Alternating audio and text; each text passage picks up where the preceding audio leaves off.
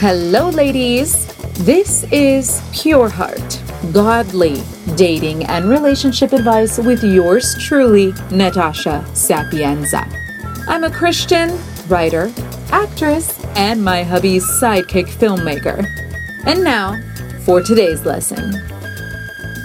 Okay, so today I experienced a review for a novel that I have been working on for several years, and the review was my first DNF, which in apparently the, novel reading fan world means did not finish. And this girl explained to me why she didn't finish and why she stopped reading after, 49 pages or so. And my reaction after the fact. Now, let me just say, when I read this, I had yet to spend time with God. Something that I do every single day is I have to read at least 3 chapters from the Bible and pray and worship. So spend some time in prayer to God alone with Him and spend some time worshiping, singing to Him. So I hadn't done that yet, okay? So I was in my flesh, okay? I was not filled with the Spirit, so my immediate reaction was discouragement.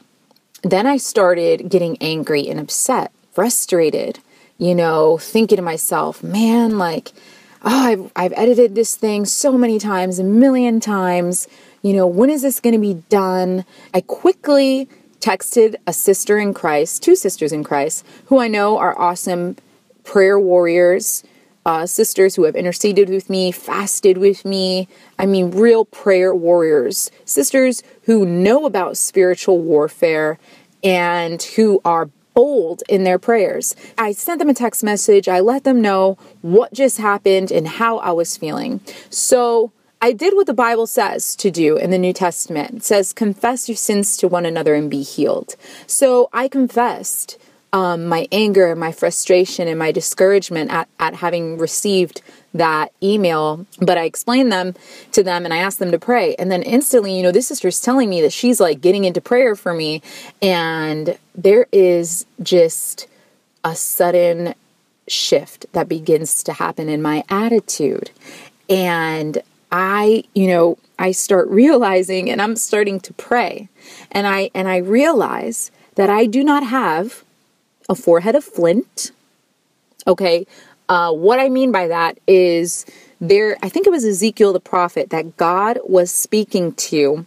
And before God sent this man to deliver a message to God's people, God let him know that the people that he was going to deliver the message to were going to slander him, were going to say all kinds of terrible things to him, about him, reject him. God's letting him know this. Hey, prophet, you're going to go tell them this, but they are not going to receive it. However, I'm giving you a forehead of flint. In other words, their words are not going to affect you. They're going to bounce right off your head as if you were wearing a helmet and someone shot an arrow at your helmet and it just bounced off. It just deflects. It doesn't penetrate your mind, which, if you're thinking about, bad thoughts, negative things, if your mind is on things that are not true and good, then that affects your heart. And it just is a really good way for the enemy to stifle you. And so here I am realizing and confessing aloud to God, wow, I don't have that forehead of flint. There is still this fear of man, at least in this department, in this area of my life. I'm not completely free of the fear of man, apparently, because I want them to like this book. And then as I'm confessing this and praying this, the Holy Spirit within me is ministering to me. And I am starting to speak the truth of God's word and coming back to the truth that I didn't write this for people to like it. God knows that I cried, I wept, I prayed over this book, I worked on it for 6 years, and all of that hard work is just for, even if one person were to be impacted by this novel, then it was worth it for the kingdom of God. That this was not for people to just like it. No. This is for the kingdom of God to be built. And then I was speaking this truth about nothing you do for the Lord is ever done in vain. If it's for the Lord, if it is out of love for God and his kingdom, then it is not in vain. It is not in vain. And then as I, continued to pray, and then I got alone with God and I asked the Lord to speak to me through his word, then God started to reveal even more to me. So I went to Romans chapter 8 and I was reading, and then I read, "So you have not received a spirit that makes you fearful slaves. Instead, you received God's Spirit when he adopted you as his own children. Now we call him Abba Father, for his Spirit joins with our spirit to affirm that we are God's children. And since we are his children, we are his heirs. In fact, together with Christ, we are heirs of God's glory. But if we are to share his glory, we must also share his suffering. Yet, what we suffer now is nothing compared to the glory he will reveal to us later." And then I realized that when it's a work of God, suffering always precedes glory. I'll say that again. When it's a work of God, suffering always precedes glory. When it's a work of Satan, compromise always precedes glory. When it's a work of God, suffering always precedes glory. When it's a work of Satan, compromise always precedes glory. You know how some people seem to get famous overnight? It just seems like everything, it just so easily falls into place. They upload a YouTube video, wham, bam, they start to become famous. They start getting tons of likes on their Instagram. Homeboy, some good looking guy stands in front of a camera and ties his hair up in a bun, for crying out loud. A whole bunch of women start liking that thing, and then it goes viral, right? And then these people become famous. And then next thing you know, they're on TV shows. And then next thing you know, they're making millions of dollars. All right. There was compromise. Okay, this man, taking all these pictures with his shirt off, showing off his body, enticing women, using sensuality, using the lust of the eyes, right? The lust of the flesh to build his earthly kingdom, to have doors open for him using his looks. Okay. Now, on the flip side, how many people in the Bible, God gives them vision, God gives them a promise of future glory, of future leadership, of future promise, whatever that promise is. For Sarah, you'll have a child. That was a huge promise and a blessing for her. It took years. It took years and years to happen for her.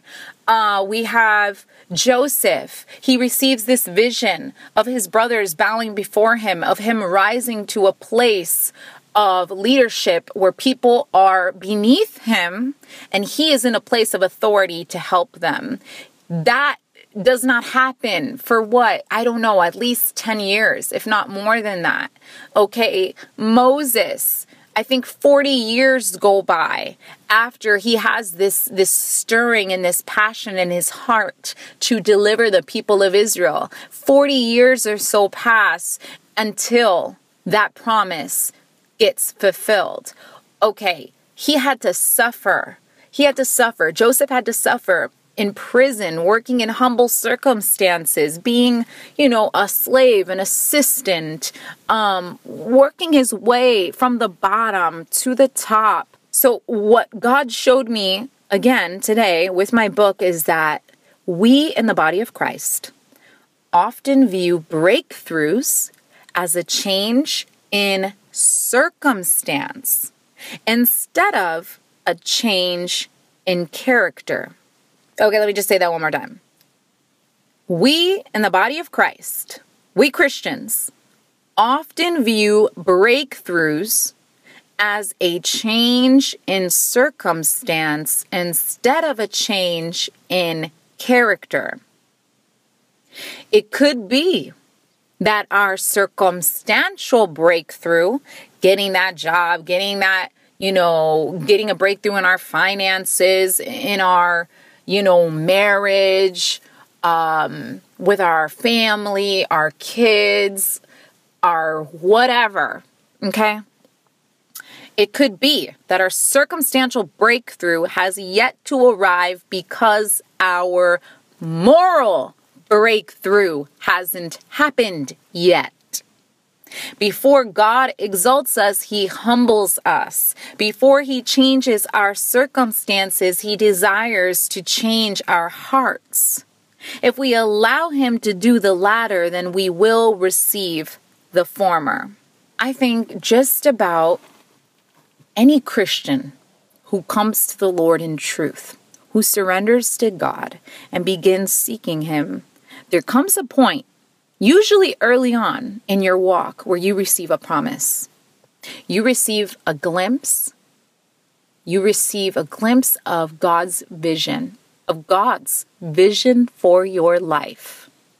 You, whether it be a dream or a word spoken from a prophet or in the Word of God that you're reading and you just know, and it's in your heart, and it's this passionate, and it gives you hope that, wow, one day I'm going to be this, missionary. I'm going to open up this foster care home. I'm going to, write plays for the glory of God.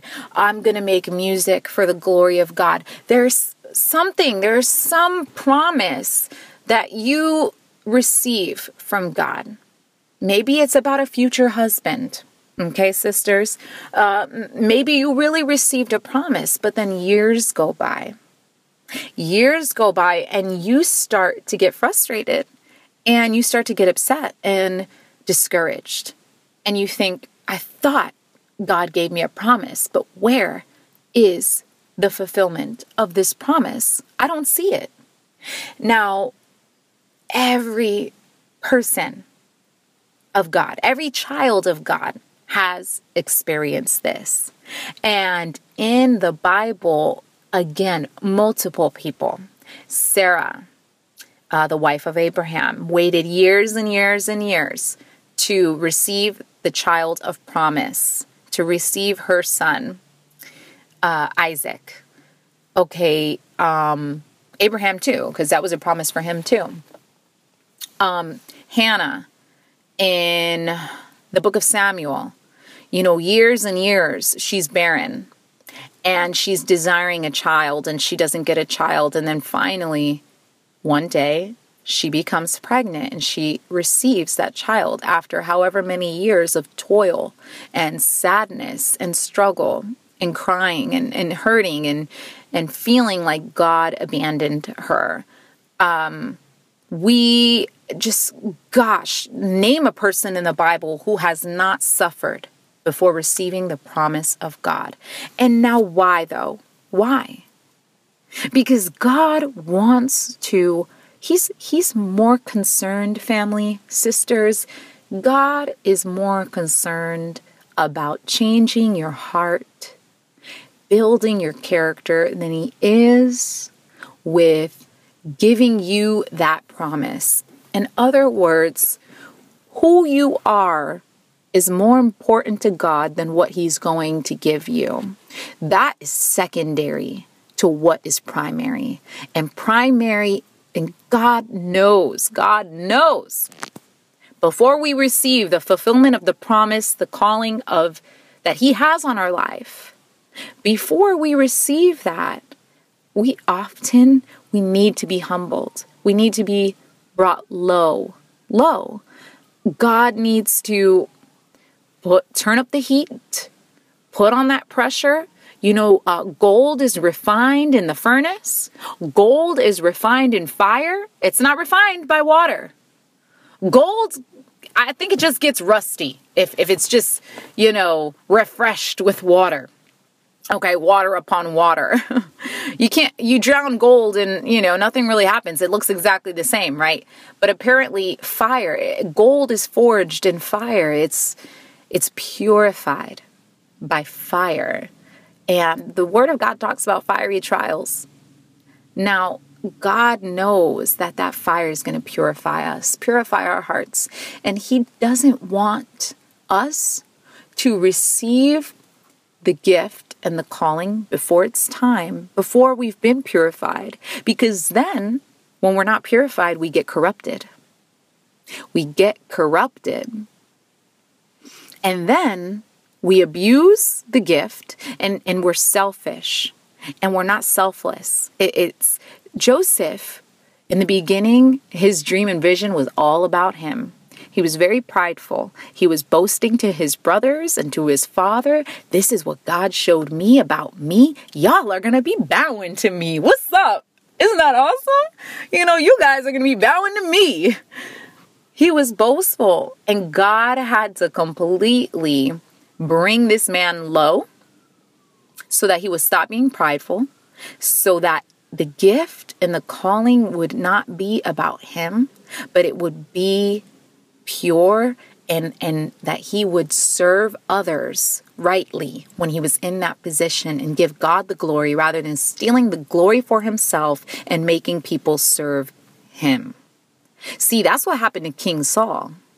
King Saul was not ready. He was not ready to receive the promise of God in becoming the king of Israel. He was not ready. He did not have a pure heart. And we see what happened to him. It was only a matter of time before he, not having a pure heart, knowing God and believing in God, but not having a humble, surrendered heart to God, not having been a humble man, ends up abusing his authority, abusing his kingship, using, tax money, using it for power, for authority, for territory, conquering lands, taking the loot from and the bounty from the lands that he conquered, the silver, the gold, the kings. He did it all for himself. And then it says that God was deeply sorry that he had given this man, had allowed this man to be king, and he had to take away the kingdom from this man because that was it. He just continued to disobey God and abuse his authority. So God humbled him. But you know what? God still couldn't even humble this man because this man was never humbled. Even when God tore it away, instead of being broken by that, instead of being like, dang, God, I messed up. I led these people astray. Man, I worshiped idols. I brought in false idols up in my home. I led these people to disobey you. When you told me to do one thing, I kind of did it, but I didn't do it to the full extent. And then the people that were following me did the same thing that I was doing. Instead of feeling bad and wow, now you took away my kingship because I'm not a good leader, because I'm leading people into sin, he ends up just justifying himself. Oh no, but I did do what God said. And then he starts blaming. He starts casting blame, shifting blame. He's not humble. He's not owning up. He's not humbled by his sin. He instead justifies it and then gets angry at the person who has the pure heart who is now going to replace him. And he wants to kill the person. So he couldn't even be humbled. And look at what happened. His whole family got destroyed. I think only one was spared in his, in his family, of his family line, his child or grandson, something like that. I think it was his grandson, was spared. The only person left. All the other men, everyone in his family was killed off, destroyed, because this man was wicked and prideful. So, and he didn't use the position that God exalted him to for God's glory and for the service of God's people. He used it for himself and himself alone. God does not want his children to do that, to be that way. We were given gifts, okay? Let me read this to you. God has given everyone gifts. As his children, our gifts are never firstly to enrich ourselves. That's what the world tells you. Use your gift to become a business person, to become an entrepreneur, to make money, okay, to reach the top, and then have fun with your life. No. As God's children, as Christians, our gifts are never firstly to enrich ourselves. Our gifts are primarily for first glorifying God. That's biblical, somewhere in the New Testament, okay? That our gifts, that we, our entire selves actually, are for the glory of God, are created for the glory of God. That includes our gifts, all of us, inside and out. We are alive for the glory of God, first of all. So not for ourselves, not for our own glory. We're alive, first of all, and we have gifts, first of all, for the glory of God. All right. Second, our gifts are for serving and edifying the body of Christ. It says that, I think, in Ephesians 3 or 4. Okay, this is what the Bible teaches us in the New Testament. You have gifts, okay, that can edify and encourage the body of Christ now. Now, right now, today, this week. If we are 100% future-minded, we're no presently good. You know, some people say, if you're too heavenly minded, then you're no earthly good. Okay, well, I say if we're 100% future-minded, then we're no presently good. If all we think about is the future, okay, I have to, for example, if, we're trying to do this TV show, me and my husband. Okay. So if all we do is work on the TV show right now, we're in pre-production, we're writing this TV series. Well, it's actually going to be a web series, but anyways, we're writing this web series and we're only using our gifts in writing for that, for the future, because we're not going to be filming it yet. Okay. And that's it. That's all we do. We sit inside our house and we pray and we spend time with God, and then we just work on our web series. And that's it. As far as that gift goes. Then we're, instead of, blogging, spending time with God and then, writing about what God showed us, what God, showed us about ourselves or encouraged us with. If we're not, sharing that gift of writing with others, or sending a text message even, a written letter, so to speak, a texted letter, how like Paul, used his gift of teaching and writing by writing tons of letters that till this day, 2,000 years later, are impacting millions, if not billions of people. Okay? Yeah, I think billions actually, because from 2,000 years ago to now, yeah, billions of people have been impacted by the letters of Paul found in the New Testament. So if we aren't sharing our writing gift with the body of Christ, then we're not being presently good. We're not being useful to God. We're not, that gift is not being used by God. It may be, yeah, it's good to be future-minded, to write, this web series and, film it in the future, but we can't stay there, family. We can't stay, if we're just 100% future-minded, we are not presently useful. So, may we both be future and presently minded.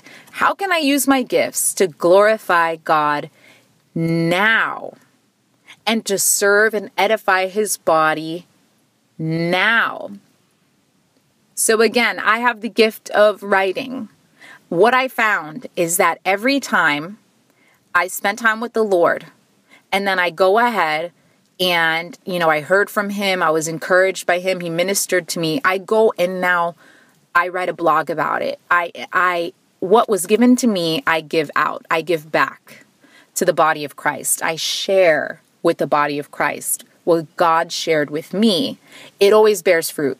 It always bears fruit, whether it be one person or more than one person who's impacted by that blog.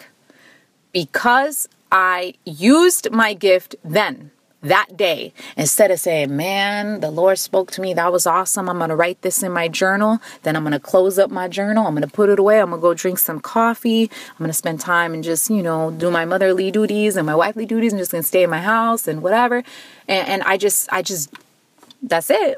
Then that blog wouldn't be out there, no one would stumble across it, and then no one would be edified and encouraged in the body of Christ by what God encouraged me with that day, because I didn't share it with anybody.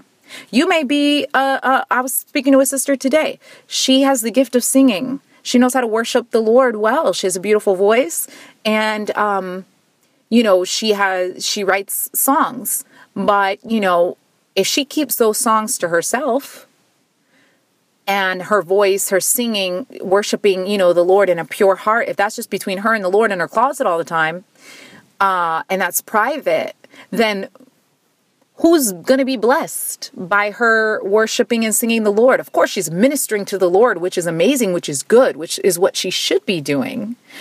But even better to not only share that ministering to the Lord, but now share that with his body and minister to others, and now be a blessing and edifying the body of Christ, using your gifts for God's glory, number one, and then number two, to love your brother or sister in Christ and edify them. All right, so my time's almost up. I'm trying to keep these podcasts to 25 minutes. So we'll end today's lesson here. I know that was a lot to think about, but hey, you could always rewind, replay, listen to it.